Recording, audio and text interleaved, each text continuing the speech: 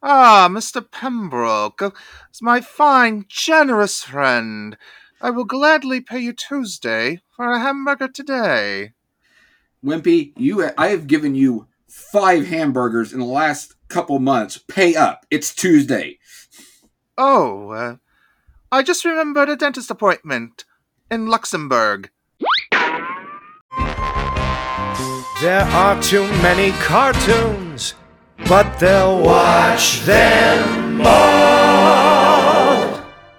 The Penny and James to the sort of hopefully funny cartoon podcast. Hello once again, everybody. I'm James Irish. And I'm Pembroke W. Corgi. Welcome to part 2 of our Popeye month, as we take a look at Popeye's television debut. Good old King Features Popeye cartoons. Oh boy. Yeah, you've been binging these things for quite a bit, if I remember correct. Yes, I kind of love them. They're not good, but I kind of love them because they're so weird. And what happened was King Features had noticed that they've been rerunning the Popeye theatrical cartoons on TV. And since King Features didn't have distribution rights to them, they weren't making any money off that. So they were just like, well, let's make our own Popeye cartoons with blackjack and hookers. And wait, no, that wasn't involved at all. Anyways. No. Yeah, this was around the time when the mining of the old theatrical short libraries was turning into big business for nearly every company. So, like you said, rather than make a big fight over it, since King Features still owned the character, they just decided, let's do our own. And mercifully for King Features, Jack Mercer and Mae Questel returned for their famous roles of Popeye and Olive Oyl, respectively, alongside Jackson Beck, who was the most recent theatrical voice of Bluto. Except he's not Bluto in this. No, we'll get to that in a second. But as for Beck, he's also known for voice and narration work on projects as diverse as the Superman radio show and the 80s G.I. Joe cartoons, not to mention being the voice of King Leonardo in the cartoon of the same name. Nice. The weird thing about this, though, is King Features' idea was like, we'll outsource a bunch of companies and we'll make 220 Popeye cartoons in the span of 2 years. When, for a theatrical cartoon, or 220 episodes would be I don't know, a decade? A decade at the very least. But these shorts are the very definition of a mixed bag. The cost of TV animation versus its qualitative output was frankly low, so these did not, and honestly could never, reach the creative heights of the Fleischers cartoons, or even the journeyman level quality of the famous studio's theatrical shorts. And yeah, there was multiple studios involved, what remained of famous studios, which was, I think, Paramount Animation at this point. Paramount Cartoon Studios, to be precise. Yes. There was Jack Kinney Productions was one of them, and they did a huge amount of them. What was it? Freaking 101 episodes in the span Something of 2 like that. Yeah, and that's in the span of 2 years. So that's they made a short a week or something, which is insane. There were a total of 7 studios involved in this process, and since we're looking at 4 shorts, Pembroke was kind enough to pick 4 from the most prominent creators involved. Yeah. Other studios is the Gerald Ray Studio, which unfortunately we don't have one from them. The Larry Harmon Studio, which we'll probably get more into these when we get to them. And then Rembrandt Films, which was Gene Deitch's studio. And then Gene Deitch had to subcontract Hallison Batchelor to do some of his output. Yeah, that's a British firm, right? Yeah. Which, unfortunately, King Features' official Popeye YouTube channel actually rotates these episodes on it, so you can just access them easily on YouTube. Unfortunately, one of my favorite episodes, which was done by Hallison Batchelor, is Potent Lotion, and that one is currently turned off on their YouTube channel. Oh, bummer. Well, we got some real quote-unquote winners for you today. Oh, boy. But before we get to that, there is one last thing we do need to mention. The confusion over who owned the name Bluto.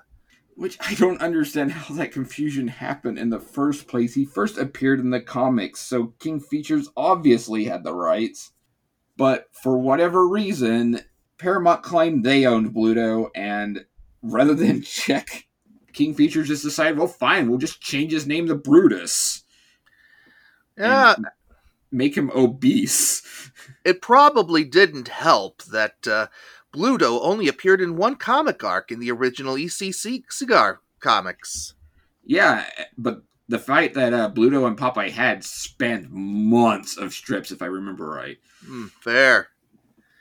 See. So, let's get going, starting with the last remnants of Famous Studios, as we mentioned, now called Paramount Cartoon Studios, with their production Voodoo to You 2. And I have to say, they seem to be doing their best to make the most of the TV budget afforded to them, if this cartoon is any indication. I will say, of the multiple studios involved, Paramount is definitely the ones that made the best output. Their animation looks, for a 60s era TV budget cartoon, and considering how much they made on a short schedule, pretty good. And they did what was it? I've got all these facts up right now. They did 63 episodes, so props to them for even making it look anywhere close to this good. Absolutely. The Sea Hag is the villain in this cartoon, a character introduced in 1929 in the Thimble Theater comic strip.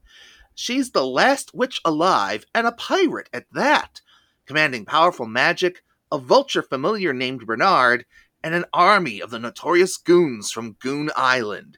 In the comic strip, she's madly in love with Popeye and jealous of the affection he showers on Olive, which leads to many of her conflicts with the core cast. Also, she has one advantage to her that does make her quite the thorn in Popeye's side, which is the fact that she is female and Popeye refuses to hit women. Indeed. But for this cartoon, we open with the Sea Hag and Bernard, who is never named as such in the cartoon proper, but let's face it, it's him. Pretty much. I think they actually call him something in one episode, and it's not Renard. I think they actually call him Seymour or something.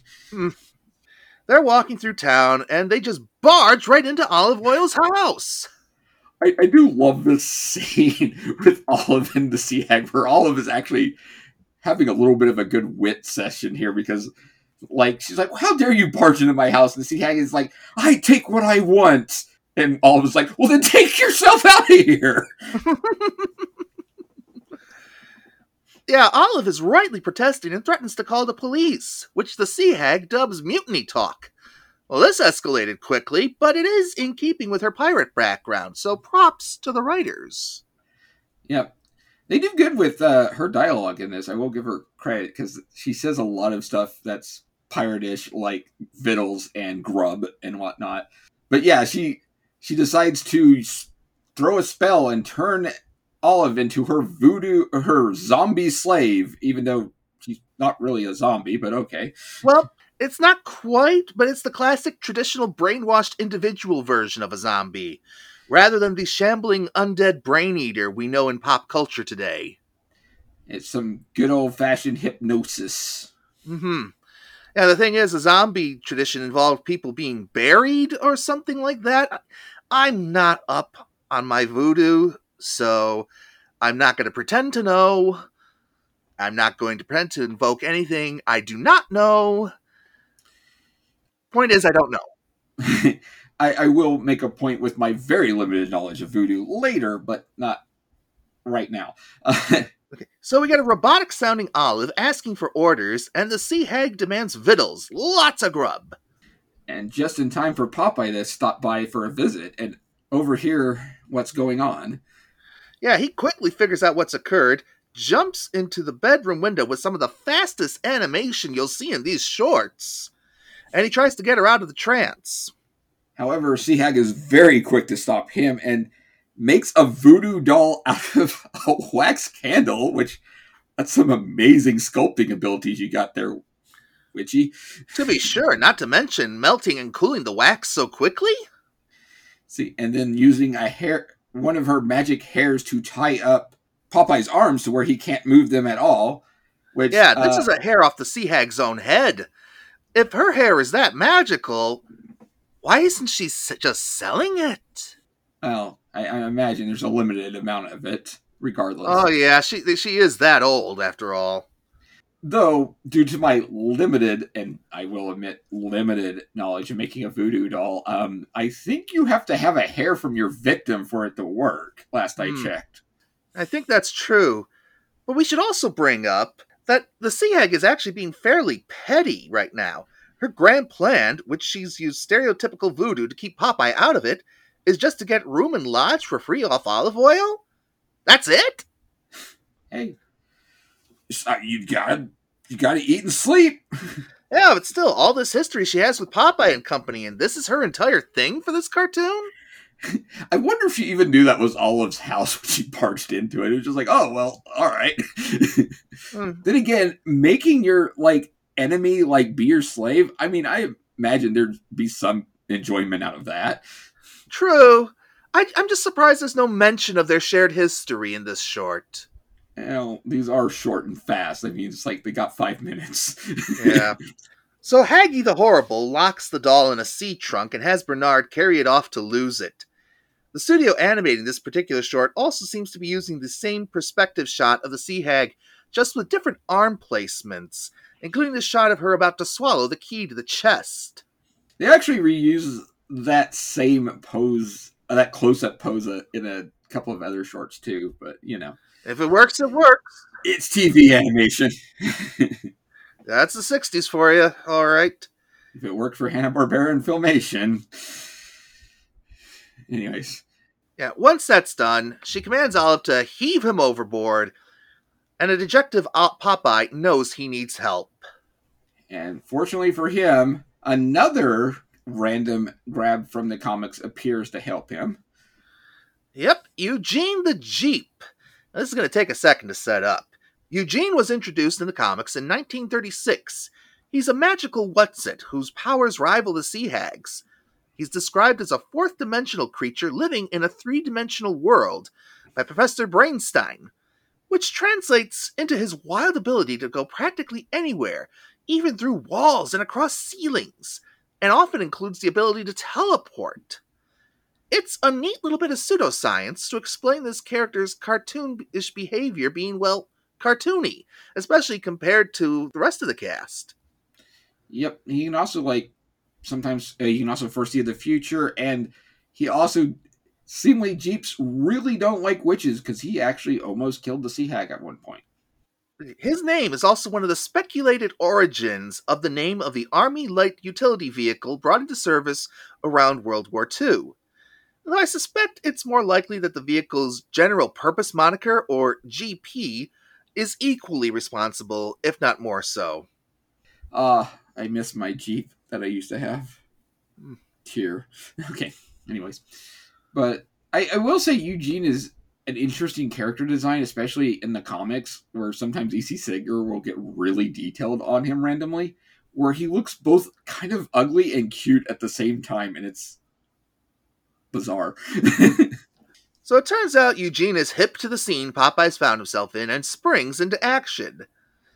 Popeye follows the Jeep into the countryside to the chest, barging into a tree in the process. Popeye is very intently watching him. I'm just going to throw that out there. Yeah. And the Jeep's tail turns into a key for the chest.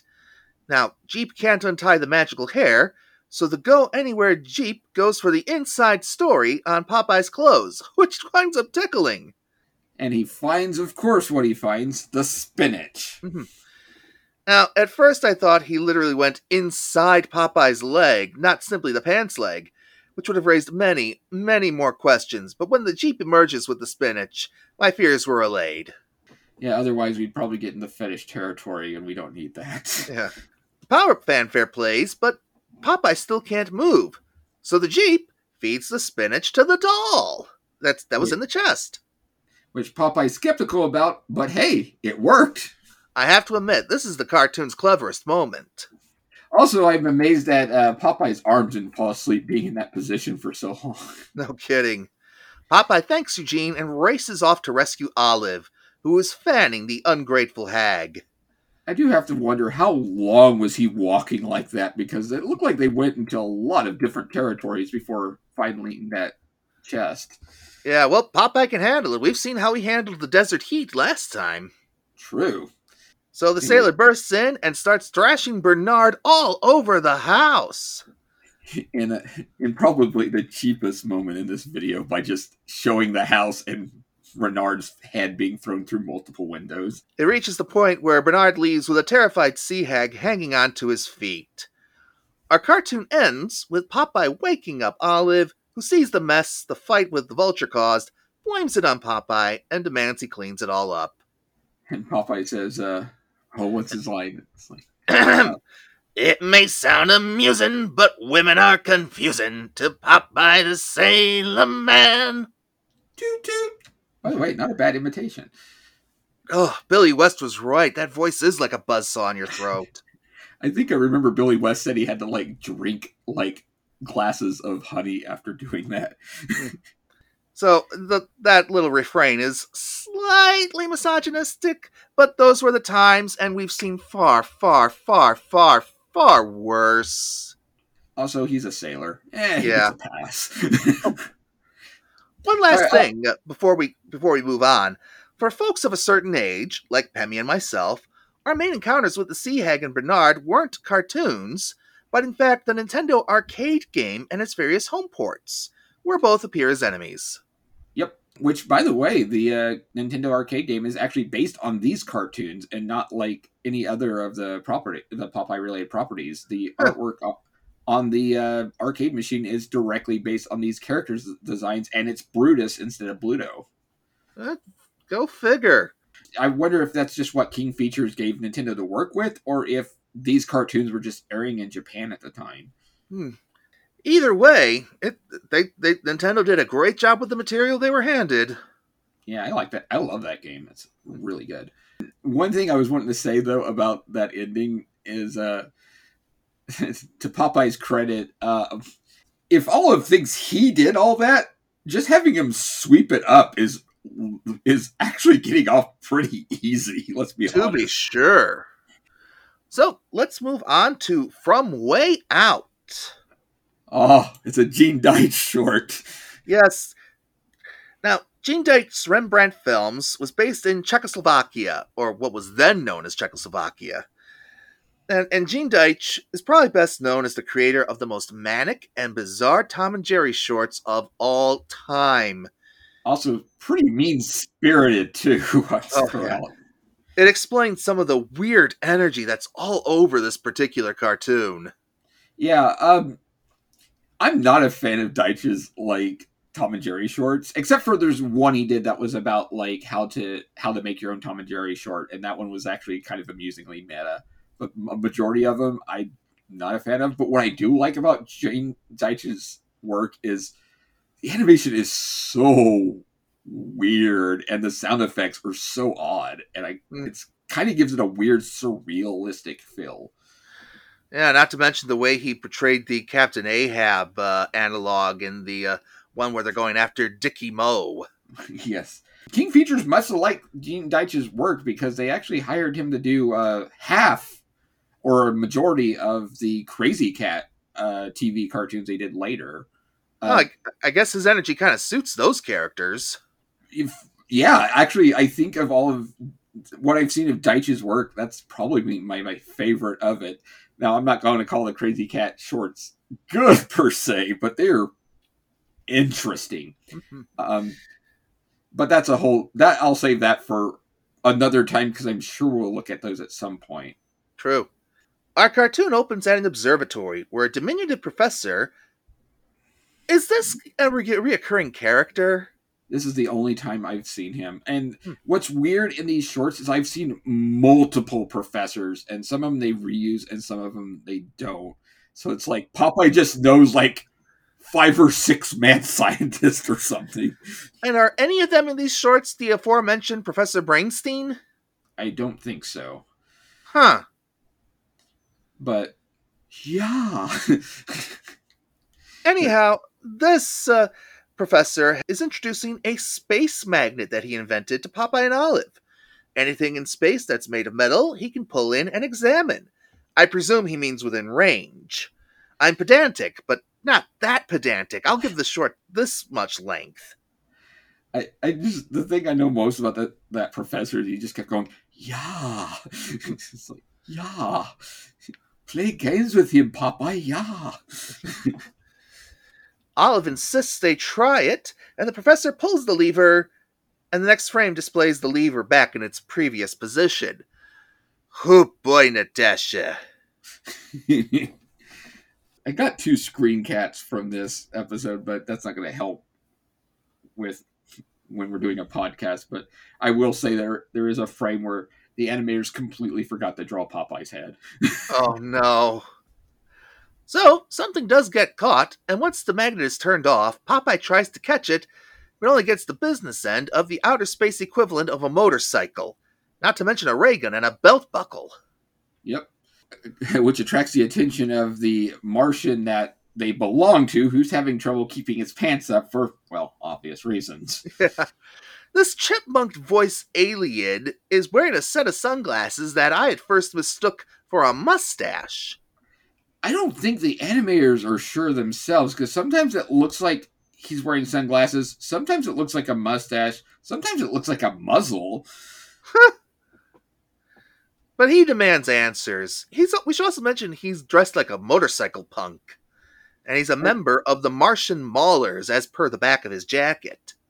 It might be worth mentioning that a friend of mine, Baker Tunes, actually talked to Gene Deitch once when he was, I think he's, whenever, I don't remember, I think Deitch is not with us anymore, but he actually had a conversation met Deitch and had a conversation with him, and Deitch said that part of the problem with, having a Czechoslovakian animation studio is the fact that he was the only American that was familiar with a lot of these properties that they would have to animate. And in this case, it was like he would end up drawing a lot of the key frames himself and then have the animators work with that, was kind of how it had to work. Which I guess is why there's misunderstanding with some of the models or something. Now, Popeye returns the goods to this little guy, only to get socked in the face for his troubles. Yep, and referred to the ray gun as a pop gun, and which the Martian would make at the time hip phrases like call Popeye Big Daddy and make the scene with this stuff. But seemingly Olive and the professor are telling Popeye that he needs to play games with him. Yeah. So Popeye decides patty cakes is the way to get on the Martian's good side. Yeah, I guess they're just not familiar with biker culture. Otherwise, they'd recognize what the rough age range this guy would be. Or they just think all short people are kids. Not your most impressive moment, Popeye. No. This all only results in punch number 2 for Popeye, and the alien punk starts zooming around the observatory, disintegrating anything he likes, blasting a hole under Popeye, and generally enjoying being a pest. The face Popeye gives when he first gets out of that hole just cracks me up, because it's the most pissed off looking Popeye face I've ever seen. It's such a Deitch drawing. But Popeye ends up grabbing the scooter to stop the Martian, then grabs the Martian and spanks the living hell out of him. Yeah, it's like a machine gun.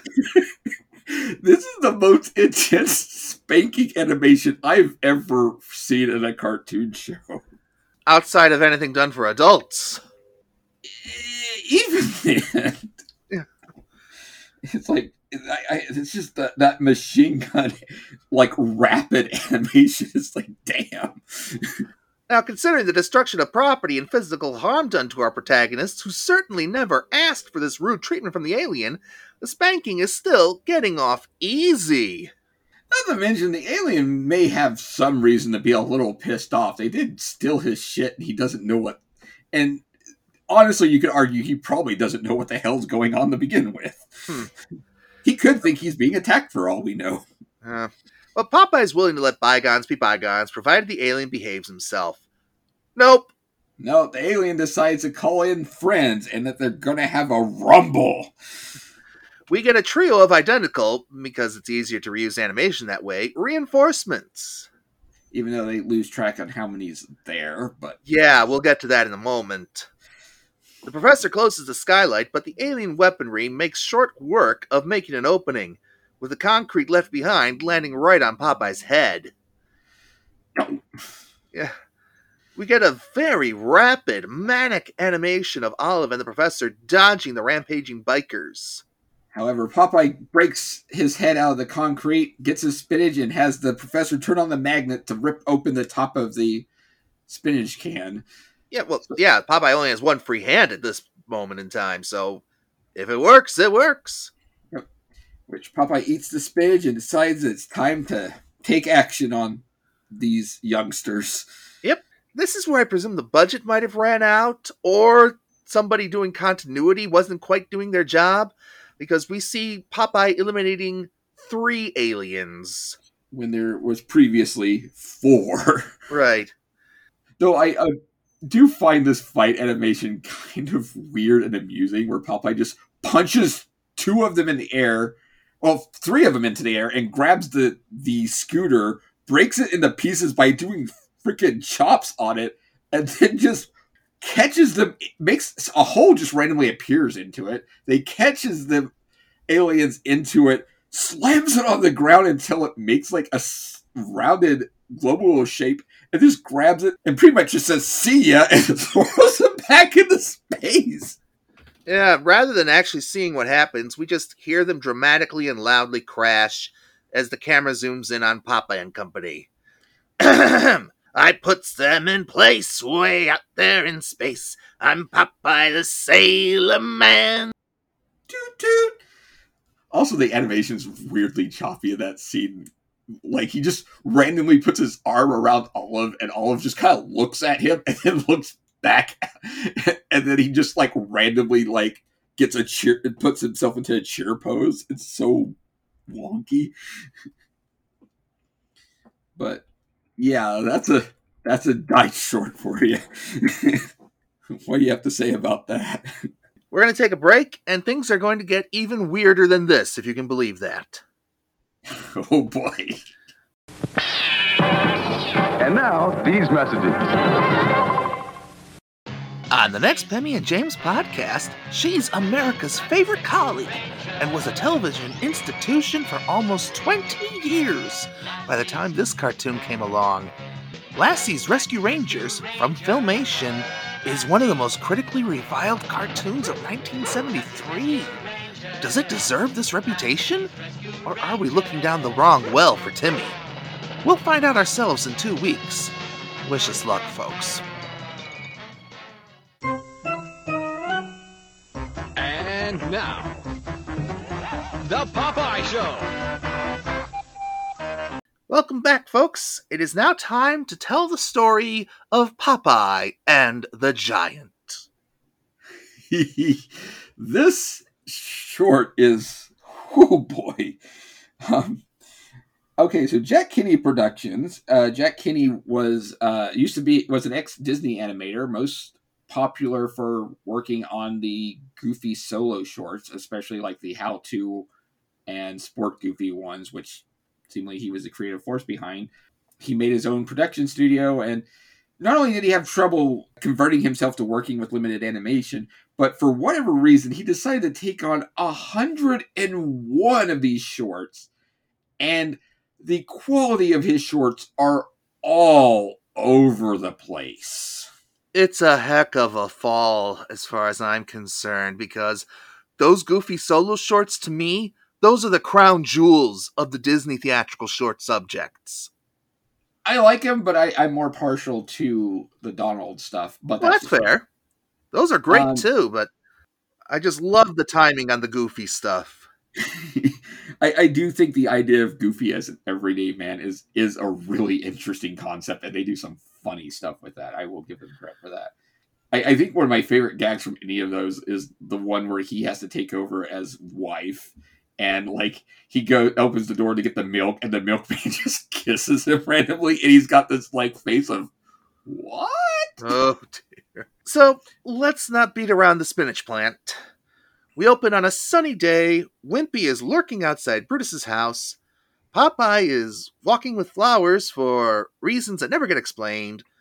We get a shot of Wimpy's catchphrase spoken to no one in particular. And, well, you warned me about this short, Pemmy, and now not half a minute in, I can see why. Yeah, okay, like I said, Jack Kinney's output, again, he did 101 episodes in a span of 2 years. That's gotta be, like, insanely breakneck speed. And because of that, yeah, his shorts are all over the place. Some look what you would expect from a 60s era cartoon. Some look bad. This one is notoriously bad. This is the worst episode of this entire series. And I can only assume it was a schedule crunch of some sort because, man, nothing works at all. Yeah, we're going to see a lot of that as we go on. But our story proper actually gets going with Brutus reading the want ads, where it turns out the circus is looking for a giant act. He decides that using some of his plant grow pills on Wimpy might make Wimpy into a giant, so he fills a bunch of hamburgers with these grow pills, which he just happened to have all these hamburgers. Yeah, Wimpy eats the whole bunch off camera, gets sleepy, complete with our camera going out of focus for effect. Brutus claims it's working with not great lip sync, and then the next time we see Brutus, he's outside? Outside laughing for no reason. And then he's back inside. Now, I'll give you some fairness here to the production company. The process of Wimpy's sudden growth is at least interesting to look at. He doesn't just grow evenly in size as most cartoon growth spurts occur. It happens in bursts and in different parts of Wimpy, starting with his feet and legs and then slowly going up his body. That's actually kind of interesting, I thought. Yeah, that is actually probably where all the time and budget went into this episode. There's so many things just weird with that scene, though. Like, Wimpy eating the hamburgers off camera is just him making a lot of really weird sounds, like, yum, yum, munch. And it's just like, but they barely sound like even eating sound effects. They're just really weird. And then Brutus randomly being outside is like, why? You could have just reused that animation scene you reused earlier of him like holding his hands and looking at it. And if you were like that desperate, but yeah, he's just randomly outside for no reason. Also, Wimpy passes out, but when he passes out, he actually passes out to the side of the table, but then he's on the table. Oh, dear. There's so much wrong. So Wimpy eventually breaks through the roof of Brutus's house, and at no point does Brutus realize he should have done this outdoors. Brutus takes this all very well, but he's also, I think, expecting to make a lot of money. Anyhow, Brutus tries to get him to work for the circus, but Wimpy takes advantage of his size and insists he eats first. So he eats. With this weird animation of Brutus making a bunch of hamburgers on a conveyor belt, which is like a cycle of just three frames or somewhere around 3 frames. And it's so bizarre looking. And he's like, I can't keep up with the demand, but it's not lip synced at all. Yeah, the quip is, I can't supply the demand, which is a gag on, of course, the economic principle of supply and demand. Which also could describe this particular cartoon when you think about it. Mm-hmm. Brutus's animation is so herky-jerky due to that limited number of frames, and his facial expressions shift so fast, any emotion they're trying to convey is lost. He looks like he's having a seizure. As for Wimpy, he just gulps them all down contentedly, and we switch to Brutus making his pitch to the circus owner. Which doesn't work because the circus owner says, like, he's too big. The cost of feeding him alone would be too expensive. And before Brutus can make a counter offer, Wimpy is in another tent eating every burger in sight. Well, when you're that big, I'm sure you've got one heck of a metabolism you need to keep up, and, well, it's already wimpy at that. Yeah. So Brutus turns to the sea hag for help, as she sits next to an etched sign calling her a shyster-in-law. Huh. Shyster at law. At law. So she'll help if it hurts Popeye, and they both cackle, but we never see Haggy's mouth move for the laughter. I also want to add that Sea Hag gets uncomfortably close to Brutus in this scene. Mm-hmm. Yeah, she's right on top of him without even any approach animation. I mean, if you turn this side, I'll stop. Yeah. So they plot, and we transition over to a snoring Popeye in his bed, woken up by a crying giant wimpy atop a normal-scale baby's crib, with a note pinned to his behind explaining that the baby got an overdose of grow pills, antidote is unknown, signed Sea Hag, Shyster at Law. Yeah, though when Popeye reads it, he says he reads a part that's not on that note, which is that it's the what is it? The civic duty of the finder to feed the baby.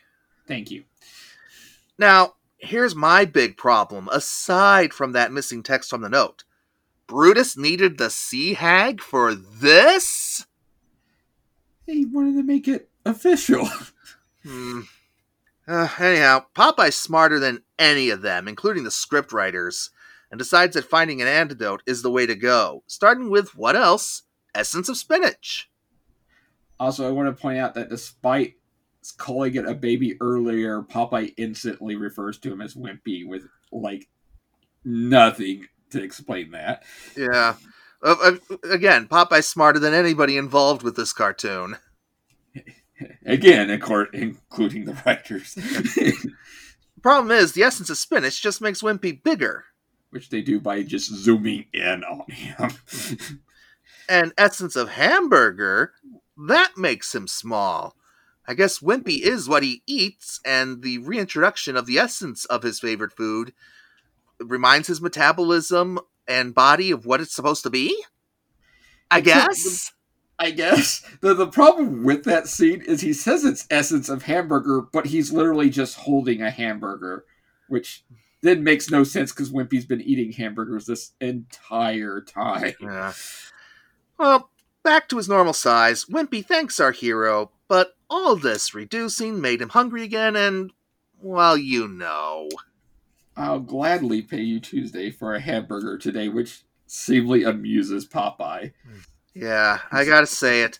This cartoon made me a sad trash panda. I also want to say, what is that crib made out of? That it supported the entire weight of Wimpy. Maybe it's the same material from the plane from that one purple pilot Mumbly took on?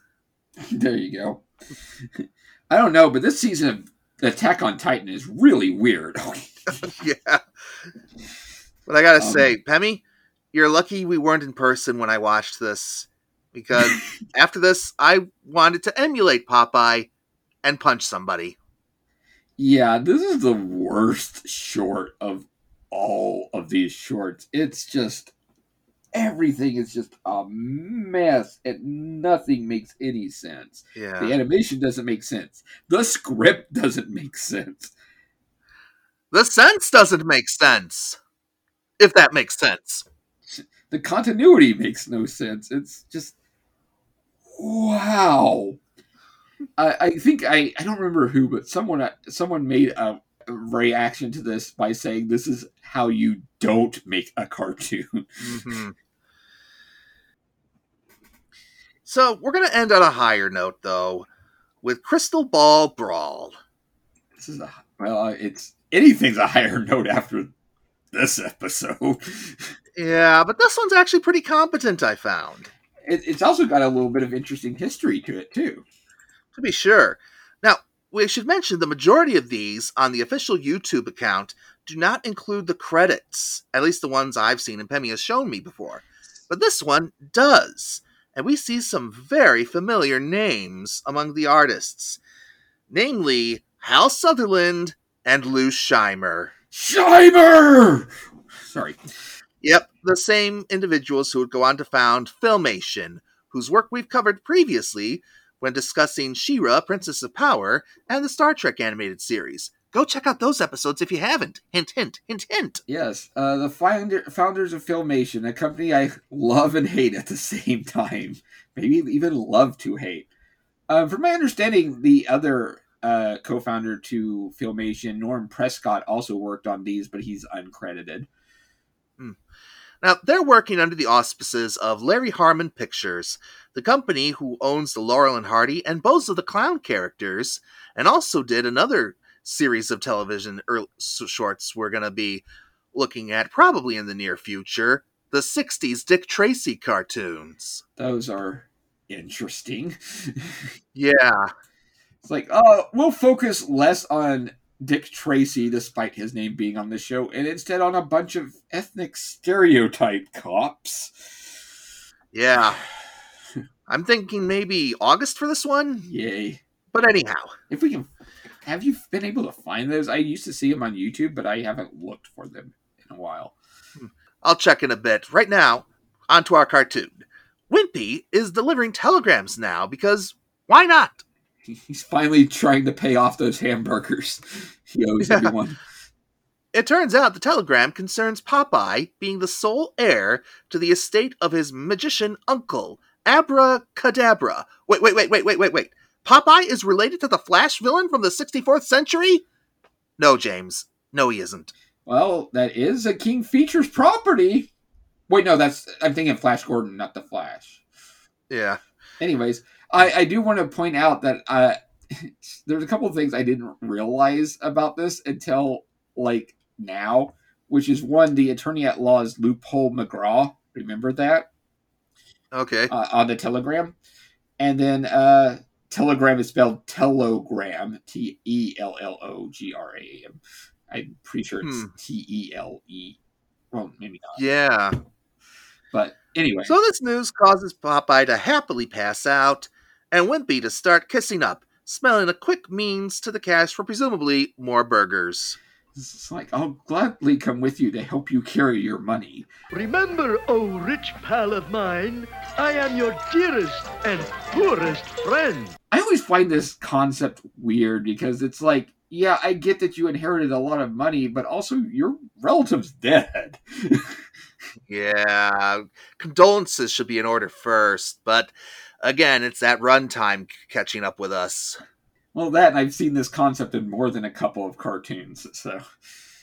Regardless, Popeye goes to the estate to see what he's got. The family resemblance is very strong. Kadabra is simply drawn as Popeye with a handlebar mustache and in different clothes. Including a Swami kind of a head, whatever you call that. Yeah. In one picture, he's staring at a crystal ball, the titular MacGuffin of this cartoon, which lets him see into the future. I do have to say, if there's anything I love about Popeye cartoons, it's how creative they get with Popeye mispronouncing even the most basic of words. Crystal is Christical. Yeah. Of course, these cartoons are so short that Wimpy walks upon the MacGuffin right away. And while trying to figure out what it is, he gets an image of a newspaper with the results of the series of baseball games between the Bums and Boston. Once Wimpy realizes that series doesn't happen until next week, he then gets a stock tip and decides he's off to cash in. I want to add one thing real quick. I think the scene with Wimpy in front of the crystal ball is like the only time I can recall ever seeing Wimpy with white in his eyes. Usually his eyes are either closed or they're just dots. But here they gave him full like circles and whites in his eyes, and for some weird reason I find it really unsettling. But it's a pip of a tip. After he departs, Popeye and Olive approach the crystal ball and start seeing things, including election results depicting a presumably crooked candidate. I mean, his last name is Loophole. He's the attorney at law from earlier. Oh. Popeye wants to see who'll win the Kentucky Derby next year when Wimpy returns in a stretch limo with driver. And of course, he's eating a hamburger. I do have to say the fact that it literally the guy who becomes mayor is the attorney at law that he got the telegram from is one a clever kind of reference that I did not catch at first. So props to them. And two, that's better continuity than the last cartoon we watched. It's better continuity than a lot of TV cartoons of this era. This writer is clever. Props to him, because I didn't even catch that at first. So Wimpy demonstrates another stock tip, and the group realizes what this can do for them. Before we go further, I want to mention that when Popeye sees Wimpy in the stretch limo with a hamburger, his response wasn't realizing that he used a crystal ball. Instead, he thought Wimpy robbed a bank or something. Oh, dear. Because she's like, Wimpy, what'd you do, rob a bank? I'm just, wow, that's a heck of a jump. So, of course, we need a conflict for this cartoon. So, cue Brutus. Just walking in randomly and saying he wants in on this. Also surprising that Wimpy's willing to share the use of that crystal ball instead of he even trying to keep it for himself, as in the comics he would totally try to do that. Well, maybe he's being pragmatic. After all, this is Popeye's inheritance. True, and he can share the wealth in this case. Yeah. Unfortunately, Brutus is nowhere near that pragmatic. His selfishness overcame any common sense he might have once had. And he just comes in and he runs off. Yep. Which Wimpy is randomly upstairs and tries to counter with what was he like with a surprise attack by sliding down. Yeah, sliding down a stairway railing. Ass first. Which takes Brutus out, but we don't see Wimpy after that at all. Just Brutus on the ground with Wimpy's hat on him for some reason. Somewhere, a young Rikishi Fatu was taking notes. The crystal ball goes into the air. Popeye asks Brutus where his crystal ball is, only for it to directly land on Popeye's head. It goes up again and into Brutus's hands. To which Wimpy threatens frickin' Brutus with a gun. Yeah, but Brutus just punches him anyway, and it turns out it's just a little cork gun. I do kind of like Wimpy's delivery, though. It's like, I've got you covered. Really, I do. Or something along those lines. Popeye gets a taxidermied moose head shoved over his own head, and a kick to the seat of the pants. Then when Wimpy returns, Brutus shoves Wimpy's hat over his own head. Fully. Yep. Which, that's a heck of a stretchable hat he's got there. True. Having a moose head either put on someone's head or fall on someone's head is a very common cartoon trope, but I always found it kind of disturbing because that is a dead animal after all. Mm-hmm. And this is not the first time we've run into a taxidermied moose head. We've seen more of these than we've seen actual moose. I'm sure Bullwinkle finds those very uncomfortable. Yeah. Rocky, can we leave? I'm not feeling comfortable right now. So taking advantage of their blind status effects, Brutus directs them to crash into each other. And this gag goes a smidge too long to be as funny as it could be, but Popeye does recover it a bit by saying he thought he had the green light. Yeah, this scene goes on way too long, but I do kind of like some of like Bruce's dialogue. He's like, "Oh, I'm over here." Really, I am. I love the delivery of sarcasm from him. Yes. So with that, Brutus runs off, Popeye chases and lands headfirst into a potted plant. A potted plant of spinach. Because of course it is. Yeah. Popeye confronts Brutus in a very clumsily animated kick into the sky. Yep, Brutus is blasting off again. And the last thing Popeye and Wimpy, who got a wardrobe upgrade I might add, they see in the future is Brutus still amidst the clouds. Saying, "What I do wrong?" Which, by the way, seems to be a running gag in the Larry Harmon shorts, because there's another one he does, which also ends with Brutus saying that for some reason, in that same voice. Now, as an end note for this short, after Scheimer and Sutherland and their cohorts founded Filmation, they never did get another crack at Popeye, but they did work on new cartoons for theatrical characters owned by MGM, Terry Toons, and even Warner Brothers, via the single most anemically animated thing I've ever seen the Looney Tunes crew appear in. Daffy and Porky meet the Groovy Ghoulies. Yeah, and even worse is that whole short kind of makes the Looney Tunes cast feel like they're sidelined by the Groovy Ghoulies of all characters. At least Bugs was not in it, so he didn't have to deal with the indignity of it all. Yeah. And coincidentally, the Roadrunner also did not. Wile E. Coyote was not as fortunate. All right. So, the last King Features animation project to star Popeye would be a made-for-TV movie dubbed Popeye Meets the Man Who Hated Laughter, which would cross him over with nearly every King Features Syndicate comic strip character they owned at the time, from Beetle Bailey and Blondie to Prince Valiant and Flash Gordon. See, you did have the right Flash in mind. You were just ahead of yourself. There you go. I've always wanted to watch that short, but the only version I can find of it is on archive.org, and it's got some sound issues where there's constant static in like one of your ears, and I just can't. Following that, Popeye would appear under the auspices of Hanna-Barbera when they took a pair of stabs at the property with the all-new Popeye Hour beginning in 1979, and then Popeye and Son in 1987. Which, to their credit, the all-new Popeye cartoons aren't that bad. I actually think they're pretty decent, especially considering they were dealing with some very strong censorship rules at the time, where Popeye couldn't directly punch anyone in the cartoon now. So a lot of times whenever he'd go off against Bluto, who is now Bluto again, he would literally like pick him up and chunk him, which I kind of think is a more impressive feat of strength when you think about it. Mm-hmm. Now, the former cartoon would be Jack Mercer's final performances as Popeye before his passing in 1984. The latter cartoon, Popeye and Son, would be the most prominent time Maurice LaMarche would perform the character. Which Maurice does a pretty decent job to his credit. Mm-hmm.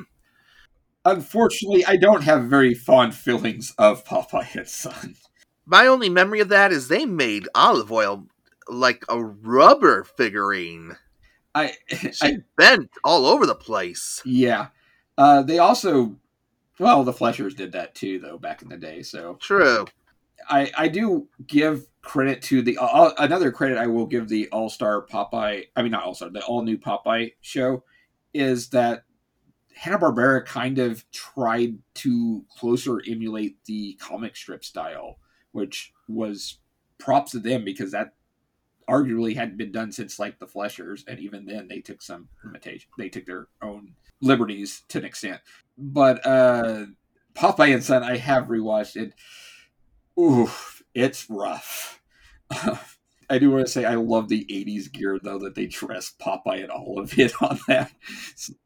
But despite not liking it, I will say that they do at least reference stuff from the comics, like the Sea Hag appears in an episode, and Eugene the Jeep appears in an episode. So, though I always wondered what the heck happened to Sweet Pea, which is probably my biggest grievance with Popeye and Son.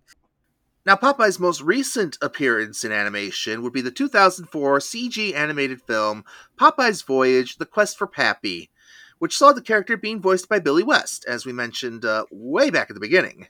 That's actually the animation's questionable, but it's actually a pretty decent made-for-TV or DVD movie, in my opinion. And starting in 2010 and going, massive Popeye fan and modern animation wonderkind Gennady Tartakovsky has been attached to unattached and reattached to a theatrical CGI film for Sony Pictures and King Features. Boy, that's been in development for ages. Yeah, I really hope that happens, though, because that teaser they released looked really, really good. It did, and if anybody can do the proper squash and stretch that a Popeye movie needs in CGI, it's Gennady. Yeah, because, he proved that with Hotel Transylvania. The way that thing animates, I didn't think you could do that in CG. I do need to correct you on something. That Billy West involved cartoon was not the last animated interpretation of Popeye, because King Oh, Features themselves is responsible for a set of web cartoons called Popeye's Island Adventures, which is done a co-production between King Features and Wild Brain Studios, and I highly don't recommend watching them. If you think these are bad, oh god, these things. Well, they're animated better in what looks like some cheap Flash, but they lose everything that makes Popeye Popeye. I'll say that. oh dear. They decide that all the characters need to look younger. Any romance subtext is thrown out. Any violence is mostly thrown out. Bluto is now like a more annoying neighbor character than any kind of rival. And he's now shaven, which looks so weird. So as for the cartoons we looked at today, and thanks you for warning me about those Flash cartoons, I will do my best to avoid them. The Kingfisher shorts are available legally and for free on YouTube via the official Popeye channel. You can view them for yourself, make your own judgments, and leave us comments on what you thought on Twitter, on the YouTube version of this podcast, or elsewhere.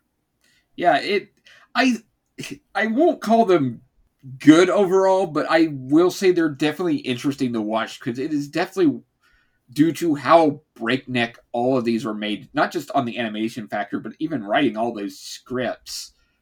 They get really weird a lot, and there's so interesting levels of just bizarre. Okay, well, I think we've said all we need to say. Yep.